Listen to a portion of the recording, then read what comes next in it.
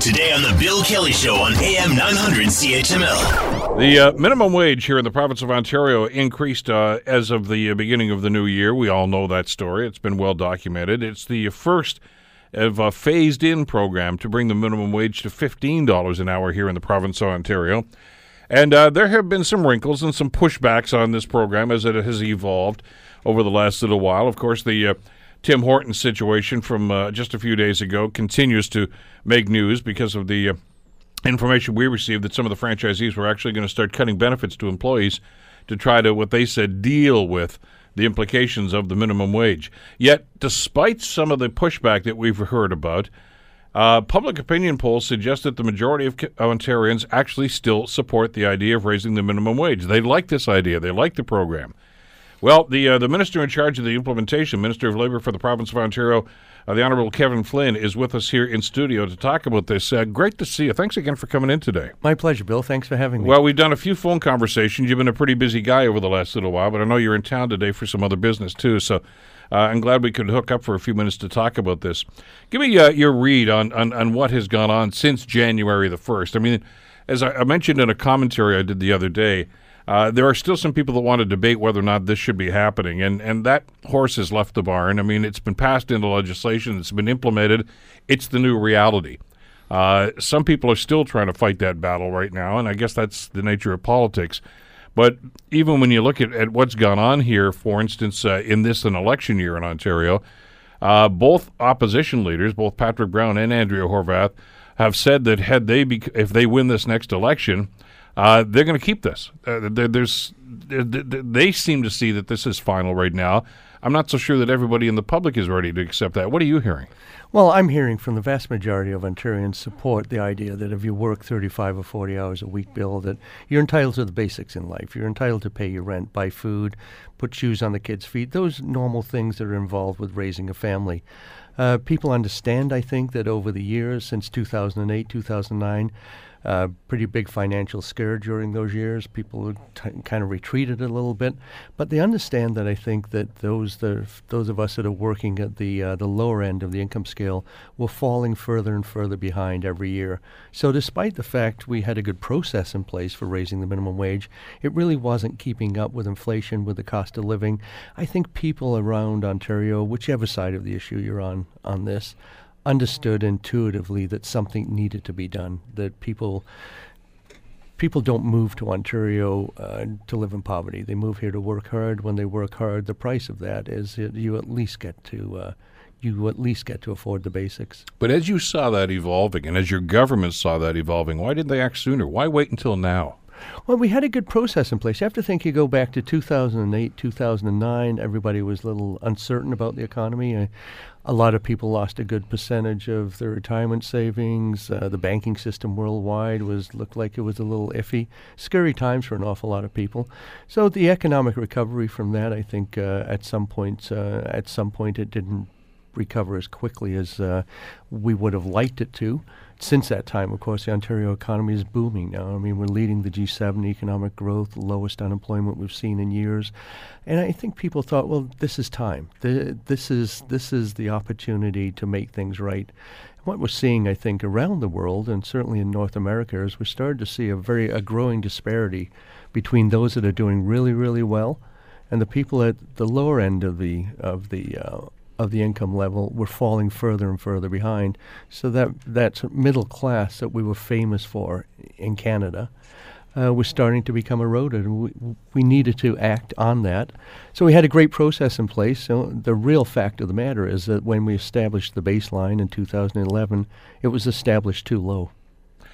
But with that in mind, was the determination made then, Minister, that the small businesses can absorb this now? They can take that, because with every action there's going to be a reaction. You knew there were going to be implications. Well, I think when you make this type of a move, and you expect there's going to be a variety of opinions, so we didn't do it without going out there and listening to people that knew what they were talking about. And the vast majority of economists, the prevailing view in the economic community is that this is a very good thing for the economy.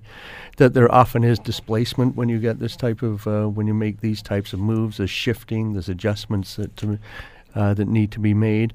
But each and every time, even the Bank of Canada came up with a report the other day that was saying, well, there may be some jobs that you may have got before that you won't get now, but you'll get other jobs. You'll get better jobs. And they also said that overall this is of real benefit to the Ontario economy, and it's the route we should be traveling, and that's the prevailing economic view. I come from small business. I know how challenging it is to run a small business, and I know there's times when it seems like everybody gets paid, but you, as the owner, the banks get paid, the employees get paid. But Ontario business is doing very, very well right now. Ontario economy is doing very, very well right now. If there was a time to make this adjustment to bring people into the fold, it's today. But I've seen those reports, but you juxtapose those, Minister, with some of the other predictions, dire or not, from places like the Conference of Port of Canada, the Centre for Independent Business, that are saying, no, this is going to cause massive job loss in the province of Ontario. You've got to pay attention to those numbers, maybe not believe them, but those reports have to be addressed. Oh, absolutely. You pay attention to them. You don't ignore them, but I think you've got to, when you get a difference of opinion, what you have to do is you have to balance those opinions. You have to look, which one of these is probably the most accurate? Which one of these is probably going to be the outcome? If all the economists said exactly the same thing, it would be easy. But what happens is you get a variety of views, and you look at predictions that have been made in the past. I looked at the Fraser Institute. Last time we saw this type of a change of this magnitude was in British Columbia, and the Fraser Institute was predicting or projecting exactly the same things they're forecasting today, that we were going to see an awful lot of job loss. It just didn't come true. And in fact, exactly the opposite happened. What we saw was increased economic growth. We saw increased employment. Any projection, any forecast that I've seen for the province of Ontario in the upcoming years shows increased job growth. There's going to be more jobs. We're leading the country when it comes to economic growth. We're leading the G7, as I said earlier. These are good times. If you're going to make a move, I think this is the time to make it. The argument against, even from chambers of commerce and some of these organizations, was, yeah, we don't disagree. This is probably a good thing to happen, but too much too soon and too fast for small businesses to absorb this. Well, I can understand that. They would prefer... I should mention, before you finish your answer, that to that point, Patrick Brown has said that if he wins the election, he's going to keep the $14, but he will not institute Phase 2, at least not immediately, if ever. So there is that pushback and that response to that mindset. Well, the opposition parties, I think, have been all over the place on this, and certainly the NDP at one point was calling for a $12 minimum wage, now is supporting us on the 14 and 15, and that's great to see that. The Progressive Conservatives voted against the implementation of Bill 148. Now, I've heard some of their members are quite supportive of it. I saw them vote against it in the House, and now I've seen them included in their People's Guarantee, I think they're calling it, or some sort of manifesto they have out right now that is their platform. So I really don't know where they've landed. I don't know what they would do. It really is unpredictable. We've tried to implement it in a way that it couldn't be changed in any event. We've tried to draft the legislation in a way that it is coming, that we're going to move towards a living wage in the province of Ontario. We're going to $14 an hour. And I don't think that's too much too quick. I think when you think that people were living, were working 35 and 40 hours a week, and were not being able to afford the basics each and every month. Every month that went by, these folks fell further and further and further behind. So I think implementing it over 2 fiscal years is a responsible way to go. You have to think that a living wage in Hamilton's close to $16 an hour. When you look around places around the province of Ontario, I think you may find one little pocket in Ontario and southwestern Ontario where the living wage is less than $15 an hour. So this is moving us towards a living wage. And that's why it was phased in, really, was to accommodate the adjustments that business would have to make. Yeah, there are some economists, and I know you've heard from the minister, that say, and you've used the phrase living wage, that's the best way to attack low income and to attack poverty. And in fact, your government is instituting on a pilot project a living wage program. Hamilton's one of the test cases for it. That's right. That puts the onus on government, whether it's income supplements or living wage programs, whatever the government decides to do, as opposed to putting the onus on the private sector to try to come up with the money to do these sorts of things. You're doing both right now. Some suggesting, well, you should be focusing more on government intervention as opposed to small business pressure. I think there's a dignity and there's a respect, Bill, that goes along with being able to, put in 35, 40 hours a week at a job and to earn your own way. That's what Ontario has always been about. That's what Canada has always been about. There are some people where employment is an issue. It could be for a variety of reasons. It could be something physical. It could be intellectual. There's a variety of reasons where people out there cannot put in 35 or 40 hours a week, but still have the same expenses that you or I do. That's where a guaranteed income comes in, I think. That's where that really comes to the forefront as a potential to ensure that everybody can live a decent life in the province. But when it comes to working in the private sector or the public sector, to going out, to getting out of bed in the morning, to going to work, to doing your share, I think there's a respect and a dignity that goes along with earning a paycheck. And that paycheck should allow you to live a basic life, whether it's in Hamilton, whether it's in Toronto. You should be able to pay your rent, put food on the table, buy clothes for the kids. We used to think of the minimum wage as a student wage, and it certainly is not that anymore. About a third of people in the province of Ontario now will make less than $15 an hour. Over half of those people are between the ages of 25 and 64. So these guys aren't saving up for new bikes or a new skateboard. What these people are trying to do is they're trying to raise families. Yeah, a lot of people have used that phrase, entry-level jobs. And you just walk inside a coffee shop and some of these other places, these are seniors or in some cases adults that are working a second job to try to make ends meet. Exactly. So they have to be factored in. But let me ask you about the formula, because there's always going to be pushback, as you mentioned, when you decide, okay, this is what we're going to do, and some suggesting that the government's moved too quickly on this. Why not develop a formula for a natural implementation like they do with other programs tied to the cost of living, things of that nature, so that we know when it's going to happen, we know the formula that's going to be used, as opposed to having this debate every time? Well, Bill, that's exactly what we're doing, and that's where I said before we had a good process in place. After 2011, what we did is we pegged the minimum wage to the CPI, to the Consumer Price Index. So on April the 1st of a given year, the government would look back at the preceding year and say inflation was 1.8 last year. Therefore, the minimum wage will be going up October the 1st of that year by the same amount. People loved it. It was predictable. It was fair. The problem was when we set the baseline way too low. So we're keeping that system in place. So it will go to $14 an hour January 1st of this year. It already has.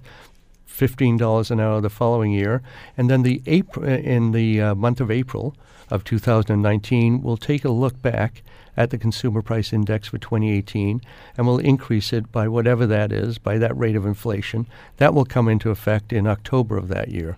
So we're going to get the best of both worlds here. We're going to get a living wage, and we're going to get a good process that's fair to business and is predictable for business and is fair to people as well. So that's going to happen. It's just this is you're playing catch up here. Oh, absolutely, absolutely. I mean, the process that allows it to increase by the rate of inflation is something that makes an awful lot of sense, and it takes a lot of the politics out of it. What we didn't establish properly, I think, in 2011 is we didn't establish a proper baseline. So people started off too low, and they remained low, and they fell further and further behind. The new process we have in place allows people to be paid fairly and to keep up with the rate of inflation.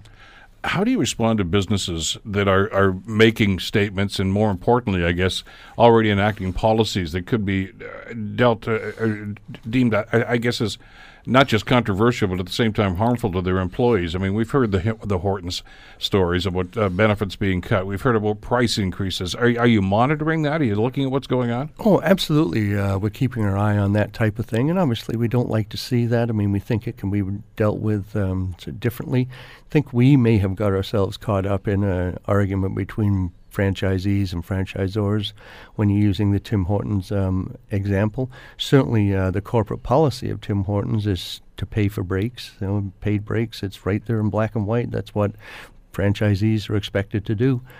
So there's a bit of a debate as to how to adjust to this, but you're not hearing it from a lot of other restaurants. You're not hearing it from competitors. They're just dealing with it. I haven't seen any huge price increases. I haven't seen any huge layoffs. I mean, we're only a few weeks into this. But every prediction I saw is that when you inject that sort of money into the economy, when you get that many people, almost a third of working Ontarians received some sort of a pay increase over the past couple of weeks. When those paychecks start being opened, and that will start happening this week and next and at the end of the month, that money's going right back into the Ontario economy very, very quickly. People are going to start spending more money. Are you concerned about a boomerang effect, though? That we've heard this before the implementation, that some employers, or employees for that matter, are going to say, look, if you raise the minimum wage, then I deserve a raise too. I was making $18 an hour, but I want to pay up to $20 now because you've just increased theirs by a substantial amount. Is there concern? Because that obviously leads to an inflationary situation, which is not going to do anybody any good. I think you'll see some of that. I've heard people say, well, if people are coming in at $15 an hour, perhaps I deserve a little bit more myself. People expect a raise every year, I think, in the province of Ontario. It's quite natural. People expect to be able to keep up with the rate of inflation. But when you look around the world, or you look around North America especially, and you look at examples of where this has taken place, we haven't seen those types of displacements. We've seen adjustments that sort of have to be made, but the doom and gloom predictions that some are making, I just don't think are ever going to come to pass.